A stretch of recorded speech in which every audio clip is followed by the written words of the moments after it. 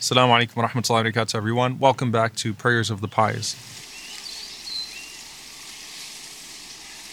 There is probably nothing more difficult that could happen to a person than losing a child. I've done a video on this some time ago with Quran Weekly called The Loss of a Child.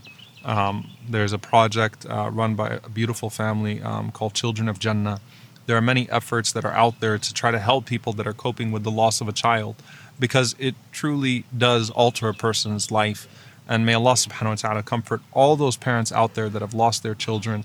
May Allah subhanahu wa ta'ala allow their children to drag them into Jannah, and may Allah subhanahu wa ta'ala grant them peace in this world and Jannah in the next. Allahumma ameen.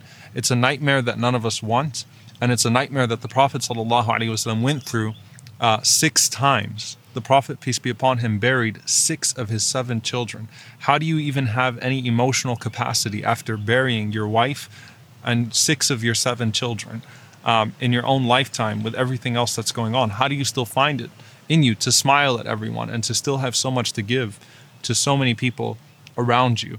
Umar ibn Abdul Aziz rahimahullah is also one of those men who lost 3 of his children. Even though he died barely reaching the age of 40. Umar radiallahu anhu died either 39 or 40 years old, barely reaching the age of 40 years old. And he makes this beautiful, profound dua to Allah subhanahu wa ta'ala. He says, "O Allah, Allahumma innaka qad qabatta sahlan wa abdil malik wa muzahima." O Allah, you took back the soul of Sahl, Abdul Malik and Muzahim, 3 of his children. And he says, فَلَمْ أَزْدَدْ لَكَ إِلَّا حُبًّا. He said, and that did not increase me in anything towards you except for love. That only made me love you more. I only increased and grew in my love for you. So, وَلَا فِيمَا عِنْدَكَ إِلَّا رَغْبَةً. And only more desirous of that what awaits me with you. فَاقْبِدْنِي إِلَيْكَ غَيْرَ مُضِيعٍ وَلَا مُفْرِطٍ. So take back my soul without me being negligent or careless. This is a tough one to come to terms with. So I don't even want to act like a hypocrite here. And I would be the first to admit that losing a child is my greatest nightmare. May Allah protect all of our children.